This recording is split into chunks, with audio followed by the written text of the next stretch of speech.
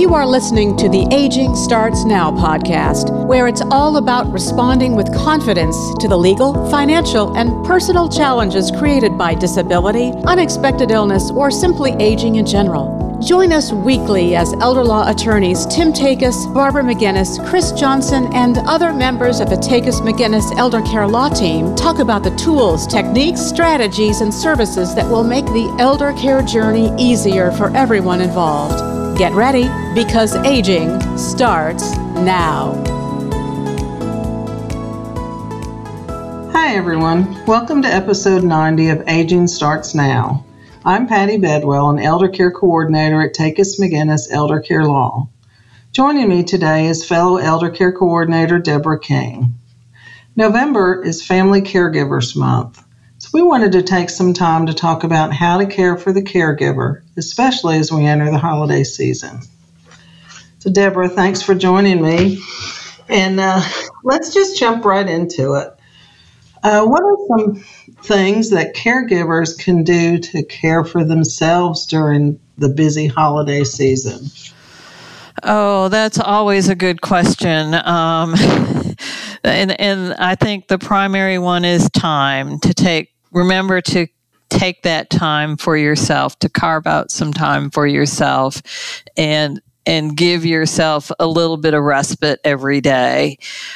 So whether that's getting up a little bit early so you can have that quiet cup of coffee or enjoy the sunrise, or whether it's sitting and doing your reading after your person goes to bed and you have a little bit of quiet time. Sometimes it's hiring a caregiver so you can get out and go for a walk or go to an exercise or yoga class.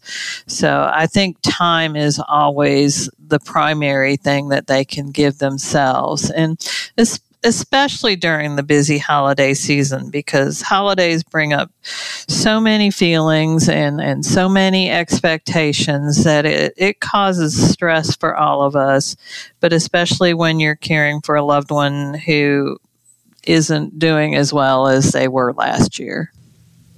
Yeah, that's very true. A lot can change in a year's time, can it? Oh, yeah.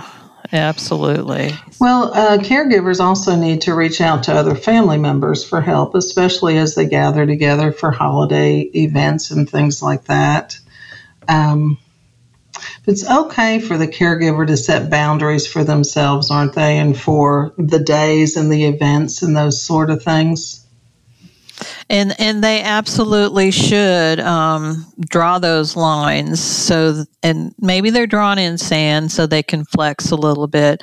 But drawing those lines of, I can't spend all day with the grandchildren under feet because that's distressing to me or to your dad or to the grandfather, that they need some space. Or so setting some boundaries as far as what time they can attend family gatherings, or whether they can even afford to go to someone else's house. We know that, especially if you're talking about caregiving for someone with dementia, that they do better in familiar surroundings and in their own routine. And so by asking them to go to someone else's house and eat dinner at 2:30 instead of 12:30 can cause stress for everyone and may cause some acting out or some behaviors that you don't want to see. So setting those boundaries, and that goes along with, I think, the communication, Patty, of telling the family what to expect, especially if they haven't been around each other very much in this past year. Right, that's a good suggestion. So it probably is a very good idea for to talk with the family, to let them know what to expect and to let them know what the boundaries that are going to be for the days. Okay. Well, another thing that I notice about caregivers, I even suffer from it myself sometimes, is asking for help. You know, caregivers are notorious for doing things on their own, and they may not be very comfortable with asking anyone for some help. because they feel like it's quicker for me just to do it than to explain to you what you need to do and how to do it. So yeah, that letting go of some things or giving some things to somebody else to do can help you manage your stress. Also, asking for specific help.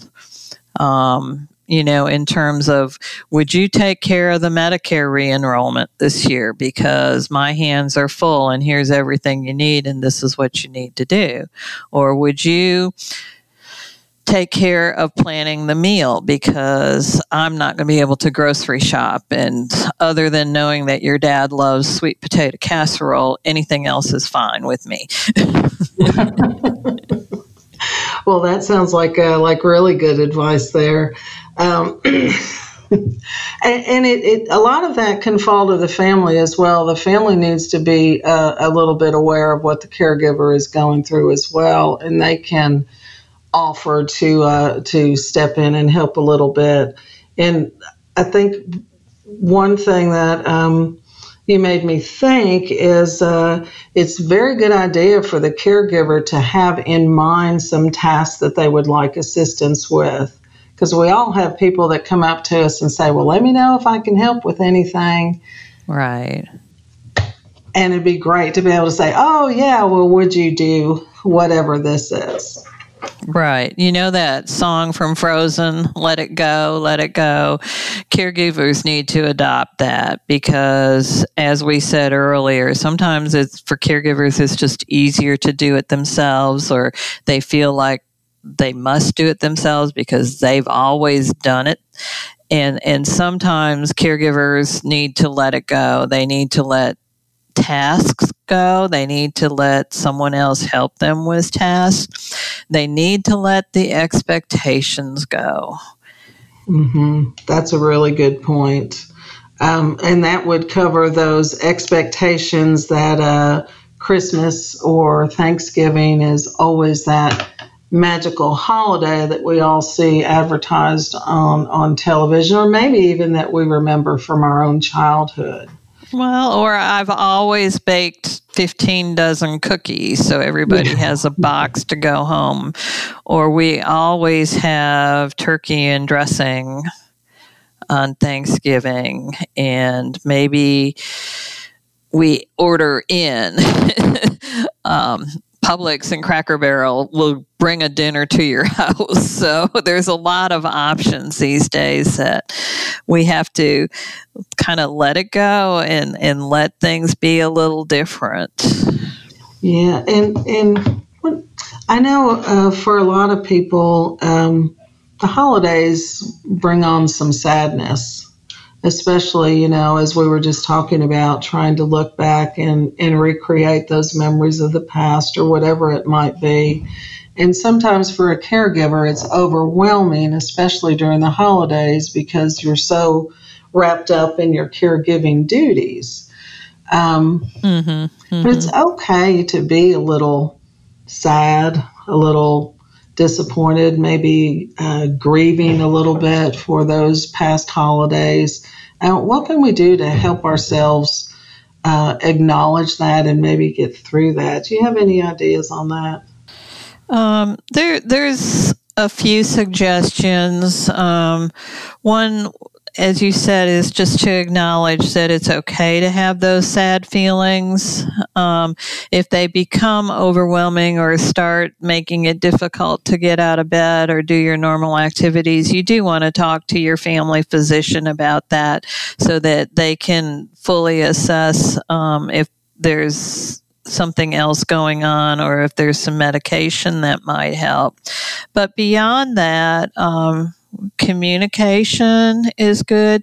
Finding someone you can talk with, whether it's a caregiver support group, whether it's a family member or a friend who's gone through the same thing.